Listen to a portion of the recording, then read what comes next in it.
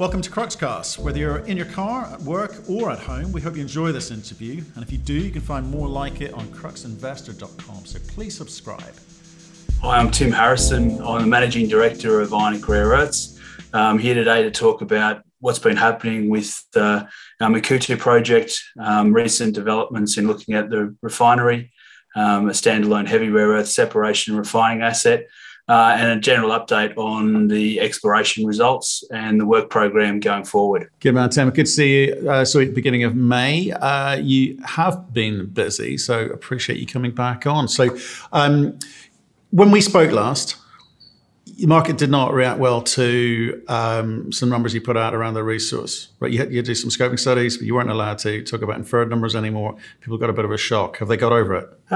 Whether or not they've got over it, I mean, the reality is that things move on.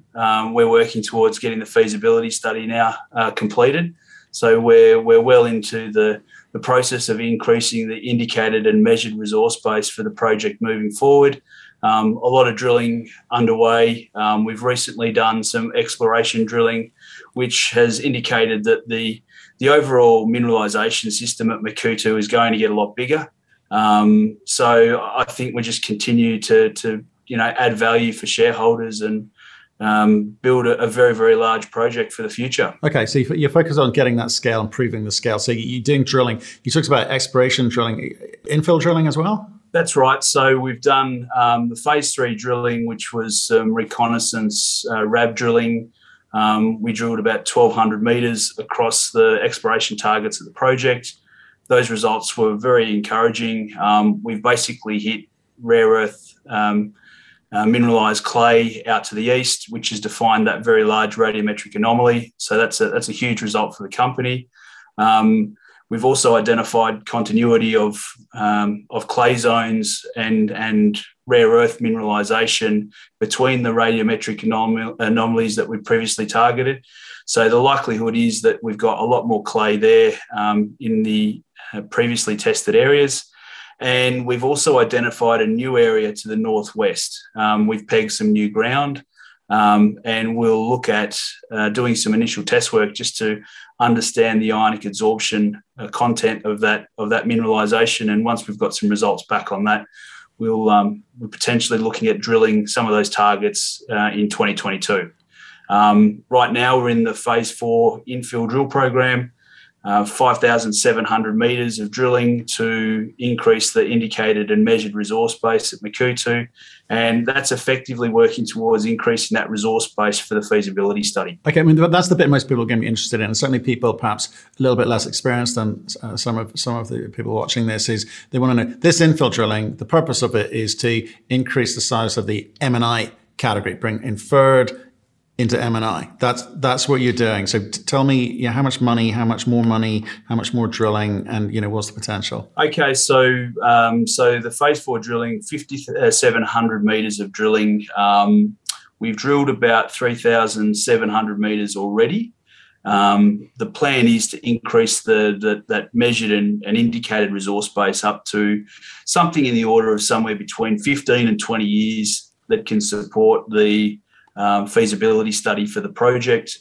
I mean, we could keep drilling this thing out for the next 18 months, 2 years. We know it's a massive deposit. We only need to really define enough for the next 15 to 20 years of the project. Okay, I think that's a really important point to make because, as you say, you don't want to be wasting money doing stuff where you've already done enough to get this thing financed. I read recently that you're also talking about the optionality of actually putting up a heavy rare earths refinery. Is that serious, or is that just trying to catch the eye of the market? No, it's a very serious initiative. A lot of the strategic partners or potential groups that we've been talking with are very interested in the Makuutu basket. By us going downstream, we're providing a solution for them to take our product and supply that directly into the downstream applications in the US, UK, Europe that are looking for these critical raw materials to help move towards carbon neutrality. So first off, you've got to be able to produce the product. We've got it. We're going to have a deposit that's going to produce it for potentially 30 plus years. It makes sense for us to also build the heavy rare earth refining capacity. and to maximise the value of the product for the next 30 years. Why talk about it now? Why wasn't it in the original plan? Oh, look, I think initially we had a lot on our plate, just getting Makuutu and the scoping study to the point where we had some robust numbers to move forward. We now know that the project's a lot bigger than we had previously anticipated. The drivers there for us to look at going further. We've obviously had a lot of interesting discussions with potential groups as well. So effectively, the moons are aligning. It's a great time to do it. And I think, the time is now for us to move forward and try and provide that mine to market heavy rare earth supply chain. See, this is why I'm intrigued by it, because it's quite eye-catching. There's a lot of rare earth companies saying, "Oh, we're trying to extricate ourselves from the potential of the being inside the Chinese ecosystem for rare earths." Right? We're going to stand on our own. We're talking to Europe. We're talking to the North American market. But to do the refining, you're going to need the skills necessary. You're going to need to be able to raise the capital to do it. You're going to need the time to get that built up and running and into market, and whatever your route into market is. So it's a lot of moving parts there. Do you need that headache right now? Well, I see it a little bit differently. I think Makuutu, we go straight from mine, produce a mixed rare earth carbonate, 70% payability. That's the first step. The second step would be to look at a refinery. So we're not planning on having that operational in 2024 when Makuutu is operating. There'll be a lag. It's going to take us time to develop that asset. But if we start now, it's going to shorten the lead time on us being able to develop that asset. So for us, the time is good for, and the opportunity and the demand is there. So it's a great opportunity for the company to start testing the water, looking at potential locations globally. We want to find the best location that works for not only ourselves, but potential strategic partners. And so, initiating the scoping study makes sense. So who are you going to be working with on, in fact, explain actually the phasing of this, you've introduced the concept. So how do you actually go about doing it? So at the moment we've initiated test work. We've got process modelling underway. We're working with a group who has previously worked in this space before. So we're developing a process model to provide us with the inputs that we need to develop a capital and operating cost estimate for a heavy rare earth separation facility. The capital estimate for a plant that can take our product, separate the rare earths and refine it is nowhere near as capital intensive as the requirements would be for a light rare earth mineral concentrate. So for us, it's not a huge capital imposition for the company, but it does create a huge amount of additional revenue. And potentially with that asset, it enables us to look at bringing in other heavy rare earth products that maybe other producers of the future not going to have the quantities that justify them building a heavy rare earth facility. But for us, we're going to have that plant. There's an opportunity for us to bring that product in, maximize the revenue from that, and build a supply chain closely with potential strategic partners. So, a huge opportunity and one that the company's very excited by. You're not using it as a tool to kind of get some leverage over the Chinese markets. Last time we spoke, you said the obvious route for you is into China, and they will be net importers. That seems to be the data that's coming through. So is this just a bargaining tool that you're using? I think the obvious route for us, the first step, the lowest or the easiest entry for us to get into production in 2024 is to go and sell the product to the people that want it today. That's the Chinese. They've got the plants, they've got the spare capacity. We've signed the non-binding MOU with Chinalco, China Rare Earths Jiangsu. They did 12 months of DD. They know this project's real. So for us, getting an arrangement or working with a group, getting into production, supplying that into a market today makes sense. Longer term, as I mentioned earlier, we've got an asset that's going to have a life of around about 30 plus years. So over that 30 plus years, there's a massive opportunity to get an extra 30% payability on the product. And given that the product that Makuutu is going to make, that the individual heavy rare earths are going to be in scarce supply in the future, it's logical to think that the pricing is going to go up. Therefore, there's going to be more upside for the company long term. So I think, realistically, looking at a refinery, looking at a standalone asset makes sense, provides us with the optionality. We can then choose whatever way we want to move forward, what works for us, what works for strategic partners. I think it's the logical thing to do. Right, but you get my point. But if you don't have that competitive tension with your, say Chinalco or similar, they're in the driving seat. This potentially gives you a bit more optionality for the rest of the market, which changes the nature of your conversation with a Chinalco, for instance. Yeah, that's right. It does. It provides an alternative route for the project to monetize the asset. So it makes sense. I mean, we're here to maximise the value of the project for shareholders. I think that this is the best way for us to do that. We can get 70% payability of a product that's likely to go up in value substantially over the next 30 years, or we can get 100%. So to me, it's good business. No, it makes sense. It makes sense. We've seen companies kind of come, get caught out by not doing something similar. I'm not saying you are doing it. I'm just asking a question if it does do that. Let's talk about the technical aspect, because again, for newbies into rare earth space, it's a difficult concept to understand. How advanced is the technology around ionic adsorption clay?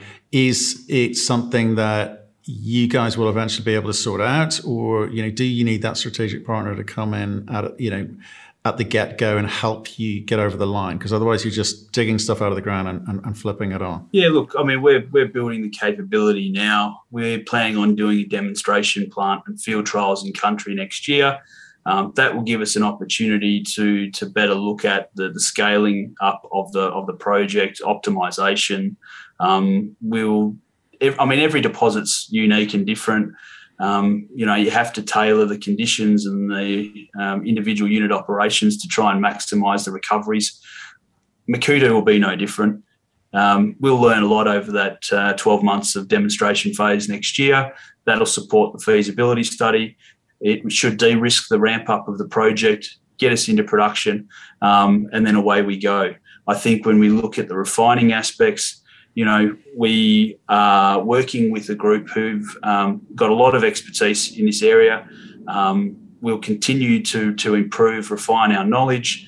There's always the opportunity to bring in know-how. And I think that once the market understands just how confident we are, and I think we're going to be very successful. Markets have gone, well, I was going to say sideways. They haven't. I think everyone's been absolutely spanked in the last week or so. Make you nervous? Oh, look, markets go up, markets go down. I think the reality is that we just keep working the program, and the true quality of the Makuutu asset will shine through in the long run. So we're not going to respond to day-to-day fluctuations. It's where we want to be in 14 months' time once we're submitting a mining license application at Makuutu, and then early in 2024 bring it to production. So we're firmly focused on just getting this thing into operation. Now you're sort of half the price of the dizzy heights of May, April, right? So there's a bit of, there's been a reset, right? Are you concerned about your ability to raise cash going forward? I know the refinery is some ways down the line. We had some questions sent in about, big dilution from refinery, but you're years away from that. What do you need to kind of keep things going for the next 18 months? Yeah, look, let's address the dilution from refinery. I think by the time we're building a refinery, we'll be generating a lot of cash out of Makuutu. So I don't really see that as being a dilutionary event. And I don't think the capital is going to be much more than probably what we're looking at to develop Makuutu. So it's not going to be a very big price tag relative to some of the challenges that the hard rock peers have to deal with. We've got 11.2 million in the bank. So, we're funded. We've got enough money in the bank for us to be able to work the program that we've outlined for the feasibility study. We're firmly focused on getting the job done with the money that we've got in the bank. it's not really much more to say. I think we've got a plan. We're working the plan. We're always on the lookout for good opportunities. And I think, potentially when it comes to the demonstration plant, that's something that I think will add a lot of value to the project. It'll provide a lot more confidence to the market. And I think that, coupled with the feasibility study, the market will get a lot more information and hopefully feel a lot more comfort with the path that the company's taking forward. Okay. Message to shareholders is what? Yeah, we're going to deliver the plan. We're going to deliver the plan. But how do you guys stand out from the rest of the rare earth story? There seem to be a few popping up at the moment. It's getting a little bit exciting out there. There's some, a lot of conversations out of the US. A lot of conversations about, we're going to be ex-China, right? I think you've been quite candid and said, well, maybe eventually, but we're not going to go down that path. Why should shareholders be confident in your ability to deliver this story? Because things got exciting, February, March, April, May. You were excited. The market was excited. You a little more sanguine about it now? No, I don't think anything's really changed. What makes us different? Why do we stand out? Well, basket's number one. We've got a basket, 73% critical plus heavies. That's unique compared to everything else on the ASX and a lot of the other projects being developed worldwide. So our basket stands out. Capital-wise, we're very low capital, so it means that it's a project that's actually going to get built. We've got a fraction of the capital requirements that a lot of other projects have got. So that means that, it's going to be easier for us to raise that funding. I mean, funding at the best of times is a challenge, but I'd rather be trying to raise $90 million than $900 million. And I think that, so basket, I think capital, and I think the reality is that, being an ionic adsorption clay, we've started to see a number of these pop up. 18 months ago, the market really didn't understand or have any other companies out there that were pushing ionic adsorption clays. Now they're popping up everywhere, which is interesting to see. But I think the reality is that, when it comes to proven real ionic adsorption clays, they're very easy to demonstrate if they are. And I think everyone knows that Makuutu, we've done the work. We've got a project that's real. And, we're 30 months away from ideally getting into production. So we've got a head start on a lot of these other companies. So, these are the things that differentiate us from the rest of the market. And I think realistically, we've got a great head start. We've got a great project, low capital requirement, and a great basket. Tim, I appreciate you coming in and giving us an update on what's going on. Like I said, we had a great conversation last time out. I think people should go listen to that if you want to understand the business plan, the strategy. In fact, even a little bit about the basket of rare earths as well, and your strategy for getting it there. Come back on. Let us know how this drilling goes. I'm intrigued about this infill. I think it will really, really help people understand the scale of the opportunity here. So stay in touch and we'll speak to you soon. Thanks, Matt. Thank you for listening. If you've enjoyed the interview, why not subscribe to Cruxcast or our website, cruxinvestor.com, and of course our YouTube channel, Crux Investor. Plus you can catch us most days on Twitter and LinkedIn. We really love getting your feedback, so please keep it coming and we'll speak to you again soon.